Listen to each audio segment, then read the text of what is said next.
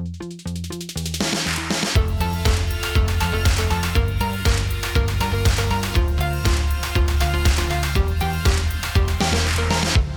to the Loop Ventures Neurotech Podcast. This is Doug Clinton. Today I'm joined by Cory Inman, a Post Doctoral Fellow at Emory University's Department of Neurosurgery. Cory has conducted research about emotional modulation and memory enhancement using stimulation techniques in the brain. We talk about the connection between emotion and memory, different ways to think about and treat depression, and the ethical implications of using these approaches more broadly. And with that, I bring you Cory Inman. All right, Cory, welcome to the show. Thanks, Doug. Yeah, thanks for joining us. So, we always like to start and ask, how did you become interested in the field of neuroscience? I'll try to keep it short and sweet. Of course, there's a long story that goes with that. But I'd always been interested in psychology. I actually started off as a music education major, but it was about 50-50 between music education and psychology. In college, I started off with that and then moved back to Atlanta to pursue psychology after I realized I didn't like practicing that much. So I started doing that, and then I realized in order to really teach at the level that I wanted to, I would have to get a Ph.D. And so I joined a lab and was very interested in the newer technologies of functional MRI and being able to read what the brain was doing as people, just normal everyday people were performing various types of tasks, from remembering days in their life to thinking about sort of emotional experiences or seeing emotional scenes. And I had a really fortunate opportunity to work in a lab that did that during my undergraduate degree. Then I kept pursuing it from there. But really what's gotten me interested and really got me hooked into neuroscience is trying to understand the neural mechanisms that underlie memory encoding and memory retrieval. And then also how certain memories get stuck into our memory through emotion, and how emotion can make those memories stick even better than, your normal everyday experiences. The two really, really interesting fields that there's obviously a lot of connection to. And maybe for the purposes of our conversation, I'll separate them a little bit into the sort of idea of emotion modulation and then memory broadly, or memory enhancement. But maybe starting with that emotion modulation side, a two-part question. First, what are some of the areas where you're doing research there? What are you looking into? And then maybe in layman's terms, what are the mechanisms within neuroscience that we can use to modulate emotions? How does it work? Really, we're coming at it from the perspective of, we really want to understand just the basics of how the human brain works. We can learn a lot from how various types of animals respond to stimulation or provocation of their system through scary means, like trying to drop a rat into a bowl and then seeing them try to escape and things like that. But, really the best model for a human, and that's really anybody that works on animals, that's what they're trying to help. The best model for a human is a human. And so that's the kind of perspective that we take on this. And from that, I work with two neurosurgeons here at Emory, and we're interested in trying to understand the neural basis of your emotional responses and how you regulate those responses, because there's lots of disorders who have problems with that. So post-traumatic stress disorder, anxiety disorder, depression. And I kind of got into, doing deep brain stimulation of this type to try to understand emotional memory enhancement or emotional modulation through working with Helen Mayberg on deep brain stimulation for depression during graduate school. And there was my first sort of experience seeing something that's about as close as I can ever explain to a miracle, where these patients that are completely depressed, they've been depressed for decades in many cases. They've gone through every type of treatment and nothing has worked. I also have a parent who had a mood disorder. And so it was very real for me.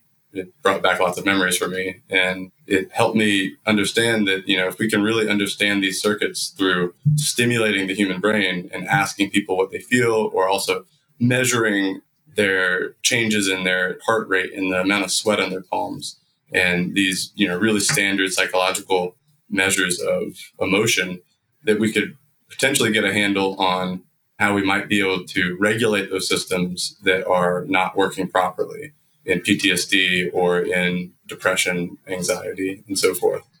And so what we're interested in trying to figure out is when you stimulate a particular part of the circuit and then you stimulate another part of the circuit, what are the differential contributions of those areas to the emotional response? And one of the interesting things that we've seen is that actually it's fairly hard to get a subjective emotional response when you stimulate the brain. Often the patient doesn't actually report anything, which has been a bit surprising and not necessarily what I think a lot of people that study emotion would have thought. And so we're still trying to unpack what's happening.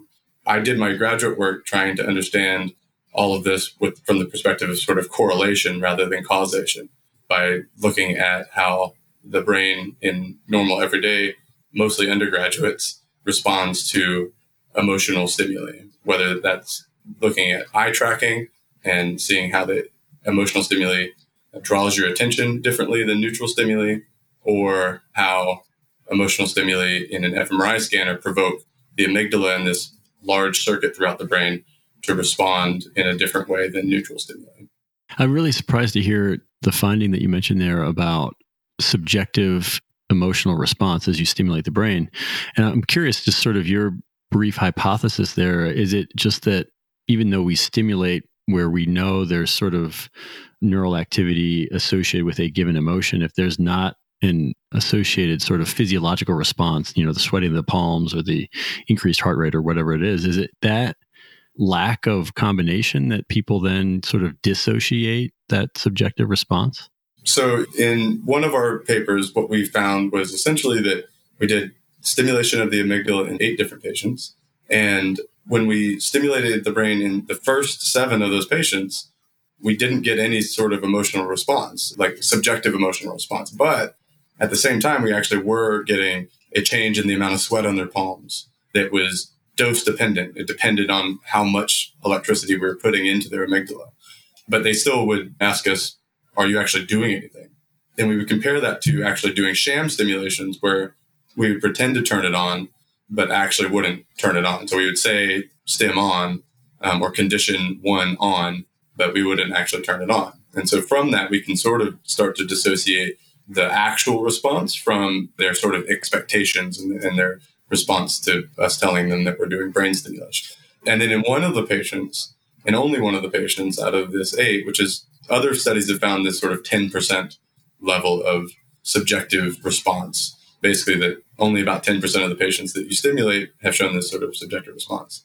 We think it actually really has to do with the exact circuit that you're in, because every part of the brain is in a slightly different network, because the brain is a network of networks. And when you're stimulating a very, very specific area, that's a slightly different network, and you can move 1 millimeter away or 2 millimeters away and get a completely different response. And so what we think in that one patient that did have the subjective fear response to amygdala stimulation, which is what you would expect based off of all the animal work and decades of work, we think that actually has to do with the exact circuit that we were in. It's a circuit that actually got more into the areas that would have provoked the sort of conscious subjective response that basically would have made it rise above the 80% of your cognition that is kind of running under the hood. We've also seen that type of thing in deep brain stimulation for depression, where you can move up one contact, which is 1 millimeter away, and you get a very different response than the spot that actually provokes this sort of acute antidepressant effect. I have, from my experience, come around to thinking that the precision of exactly where you're stimulating really, really matters when it comes to emotional modulation. And I actually think that that's the case for lots of different types of modulation of cognition, from memory to emotion to motor types of responses. I think all of those things, the precision of exactly where you're stimulating matters more than we know at this point. That's a great insight. I think it leads a little bit, into the next question I wanted to ask, which is, as we think about some of these neuroscience related potential treatments for things like depression, I think there's this assumption that they are just in every way better than pharmaceutical treatments that we might use right now. And there's probably a question around precision for both of those in different ways. But I'm curious, from your perspective, how do you think about the pros and cons of using DBS, for example, to treat something like depression instead of pharmaceutical treatment? The way that I think about it is very much informed by how one of my mentors, Helen Mayberg, has thought about this. And one thing is that there are likely more than one type of depression, in particular, one type of biological depression. There's lots of different causes that could lead to a depressed state. And essentially, the approach that she's taken with this is that there are different types of treatments are more appropriate for different types of patients. So it's not necessarily that you would do one instead of the other, but rather that therapy and talking with somebody might be more appropriate for somebody than medication. And medication might be more appropriate for somebody than therapy. And in the case that neither of those types of things work, then perhaps it's actually about that you really need to get directly into the circuit and use deep brain stimulation. I think, at least right now, the ethical stance is fairly appropriate that deep brain stimulation should be the sort of last resort because of the potential for complications in any type of brain surgery. But the complications in deep brain stimulation surgeries is fairly minimal. And so I could imagine a time where deep brain stimulation, once we understand the different types of depression and the underpinnings of those types of depression, that it might be the first option for some types of patients if we can understand the sort of constellation of issues biologically and sociologically that those patients are going through. There's lots of relationship dynamic things that can cause depression that, might be solved with therapy, that you might not need medication at all or anything else. So the approach they've tried to take is using functional MRI and PET imaging to essentially try to classify patients into patients that would better respond to medication versus patients that would better respond to talk therapy. And then in the case that neither of those categories, perhaps deep brain stimulation might be an option down the road. It's a good point. There's this sort of hierarchy of solutions that, maybe become more extreme or more specialized depending on the type of depression. And within that hierarchy, as you think about DBS as a solution, you mentioned the surgical option. Have you done any research or do you have any thoughts on non-invasive stimulation mechanisms? Like I've seen some stuff on using vagus nerve stimulation, even non-invasive vagus nerve stim to maybe treat depression as well. Yeah, I will say that I'm not as directly familiar with those approaches. I haven't had direct experience with those, but I have read some of the work on that. And, I think that there is definitely potential for that. It's a lot harder to understand exactly what's happening in those cases because often you're not really recording directly from the circuits that you're evoking. And that's actually also the case when you're doing deep brain stimulation. And it's also usually a much more general effect. But I do think there has been a lot of promise, and many of my friends who are psychiatrists, they're very interested in these non-invasive approaches because really it kind of puts them on the same treatment course in terms of options as talk therapy and medication and the sort of standard approaches. And so I think that TMS or TDCS, various ways of doing non-invasive, and even ketamine, other types of novel drugs are being tried. These all show a lot of promise, and there's not going to be just one solution that fits everybody. So I think the better we can do sort of precision medicine, as the National Institutes of Health have asked everybody to pursue, I think the better we'll be able to treat patients on an individual basis and do the sort of personalized medicine thing. I haven't heard the ketamine thing. I didn't realize that was being experimented with. That's interesting to hear. Yeah, it's very interesting. There's a clinic here at Emory that does ketamine. And so basically the patient comes in and they're monitored for a period of time after they have their treatment because of the effects of ketamine. But it actually has, I think, recently received some type of approval from the FDA as a specific treatment. I'm not as familiar with that, but I know a colleague who runs a center here that does that as an option for depression treatment. Yeah, it seems like sort of psychedelics more broadly are having this moment of interest in the scientific community about, how can they be used to treat, as you said, depression or anxiety, things like that. So it'll be interesting to see what the research kind of ends up showing on those. Absolutely. Yeah. I think the stigma behind that is slowly fading away, and that there is an option. It's becoming an option to at least try to understand whether they can have these helpful effects for some patients under medical supervision. I think that's the biggest thing, is that you want to have somebody there to help you through that experience, and that can make it a positive experience in relation to your issues.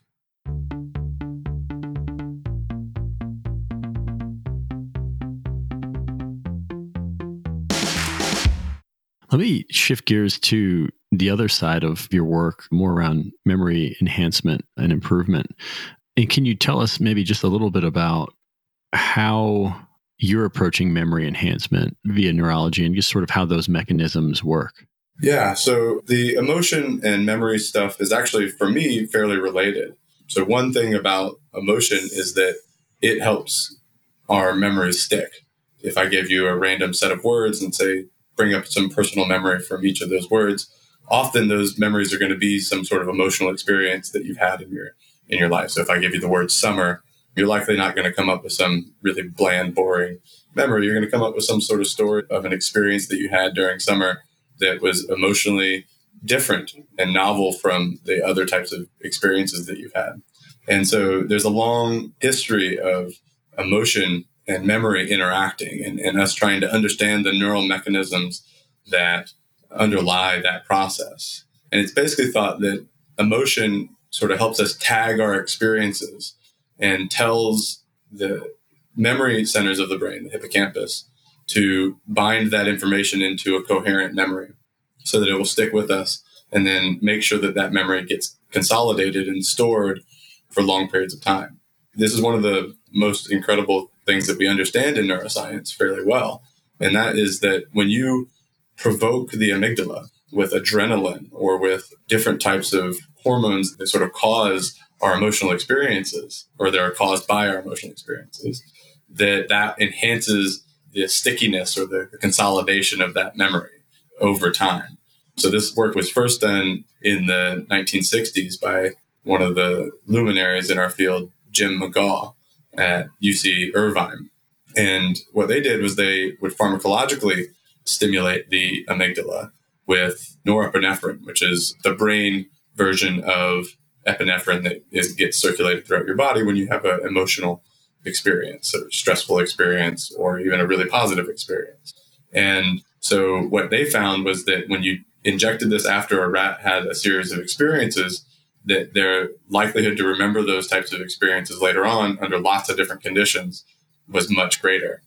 And so, a lot of our emotion work with amygdala stimulation mainly came from just testing the safety of doing amygdala stimulation in humans, making sure that it was safe before we went on to do this emotional memory enhancement or amygdala stimulation related memory enhancement experiment. And so what we did based on a series of studies that were done here at Emory by my colleague Joe Manns and David Bass, they had shown in rats that instead of doing pharmacological activation of the amygdala with norepinephrine, you could actually do direct electrical stimulation to the amygdala in rats, and they would forget less of the items that they experienced the day before on the next day. So basically, rats' ability to remember things over long, long periods of time is not great. And so, if you don't stimulate their brain, they're probably going to forget a lot of the things that they saw the day before. But for the objects, the specific objects that they're running around this track and sniffing and exploring, their memory was just as good the next day as it was the day before. So essentially, when we say this amygdala-mediated memory enhancement, what we mean is that you forget less of the stuff the next day. It's not like you remember stuff that you didn't remember the day before. You just don't forget it after you have demonstrated that it was encoded. And so what we did is we tried to replicate that exact experiment. In the rat study, the rats were running around on this circular track, and they would get 3 different objects. One would be stimulated, another object wouldn't be stimulated, and then another object would be this novel stimulus that we didn't really do anything with. And a key part of this is they would stimulate right after the rat had run away from the object. And so that was to control for any types of effects of stimulating the amygdala that stimulating the amygdala could have on attention. So we wanted to make sure that we weren't just making them attend to the object better, but actually that we were provoking a change in the immediate period right after they experienced it to try to provoke better memory for it. And so we tried to do that exact experiment. We had patients in the hospital that have epilepsy. So these patients are really bad epilepsy that medication hasn't cured. So they're in the hospital to try to figure out where their seizures are coming from, with the potential that a surgeon could potentially remove a specific part of the brain that is causing their seizures. And so we have an opportunity to, in some cases, record directly from the hippocampus and the amygdala, because these areas tend to be areas that cause epilepsy. And so we have electrodes in the amygdala, and we stimulate those electrodes in this exact same way that my colleagues had done in the rats, right after they see an object on the screen, just for 1 second. And what we can show is that when you do the exact same stimulation stuff that they did in the rats and you do it in humans, is that we can enhance memory over a long-term delay, over a 24-hour period, which is the longest that anybody in human memory enhancement has shown that you can show a memory enhancement, is that a full day later, their memory is better than it would have been if you didn't stimulate.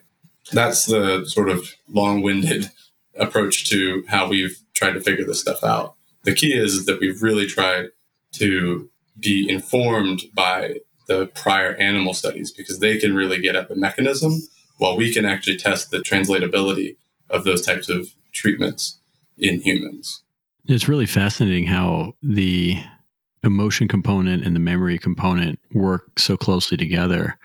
And it leads me to wonder, as we continue to do research here and we get better at these processes and maybe even find ways to introduce them into more broadly adopted clinical applications or maybe even consumer applications, how do you think about a world where we have this power over emotional context and also enhancement of memory? Like, how do you think about the pros and cons, or maybe the ethics of that long-term improvement for humanity?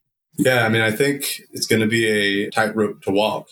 I personally come at it from the perspective of we're trying to help people that have had some sort of functional loss in their memory or some lack of control over their emotional experience that can't be cured with other types of treatments. You know, for me, I'm not particularly interested in doing this for everybody, because I actually don't think that it would be a beneficial thing for everybody. I think it can be fairly dangerous to be able to change your emotional state through some sort of direct means by hitting your Apple Watch and having it stimulate your brain. You know, but we do have to think a lot about the ethical constraints of this. And we have to think about what we as a society are comfortable with and what we feel like will be beneficial in the long run. There's lots of treatments that medicine has provided that in the wrong contexts and under the wrong uses can really devastate people's lives. And so that's certainly not what we're working for. What we're working for is to help people that have functional deficits due to some type of neurological disorder, that we feel like we can help them get back to, or at least closer to, normal function. So for instance, for memory enhancement, you know, there are lots of patients that have traumatic brain injury, that have epilepsy, potentially even Alzheimer's disease one day, other types of memory disorders where patients lose the ability to make new memories of their life. And in particular, you know, they're really devastating for them is that they can't remember the good times. They can't remember the experiences in their life that we all remember and that make our lives a rich experience and that help form our sense of self and who we are. And they stop being able to remember those type of memories. That's really devastating. And so what I hope that we can do is be able to help people remember the rich, positive autobiographical experiences that they want to remember, where their brain is not allowing them to, due to some type of neurological disorder that has either happened to them through brain injury or some sort of other cause. I don't necessarily see myself, at least, working towards this being something that's available for everybody, everyone that's healthy and not, but particularly the patients that need some help. You know, even if it's a small amount of help, if it's 10, 15% enhancement, I think that could go a long way. I think, tightrope is a great way to put kind of the long-term element of it. And I think that short-term focus on helping those sort of very specific populations with a need is a great place to focus. So Cory, it brings me to our last question we like to ask everybody on the show, which is, what book or books would you recommend we read to learn more about just neuroscience in general? Do you have a favorite book for us? Well, I always go back to the fundamentals. Eric Kandel's Foundations of Neuroscience book. It's had many versions and been updated a lot, and that's a great place to kind of get the fundamentals, of course. I would also say that, in terms of fiction, there's some great books. There's one called Brain on Fire that I really enjoyed reading. It was very provocative and helped me sort of think through what happens when your brain isn't working properly. Great recommendation. Well, Cory, that's all we had for you. Thank you for joining us on the show. Yeah, thank you. I really appreciate the opportunity, and I will plug the podcast myself. I'm a longtime listener and have really enjoyed the conversations that you've had. And as a neuroscientist, getting to hear the perspective of somebody that's working from the business side and the venture side, it's been really informative to hear the types of questions and conversations that you've had for various guests. So thank you for the opportunity. It's awesome. I really appreciate it. Thank you again for joining.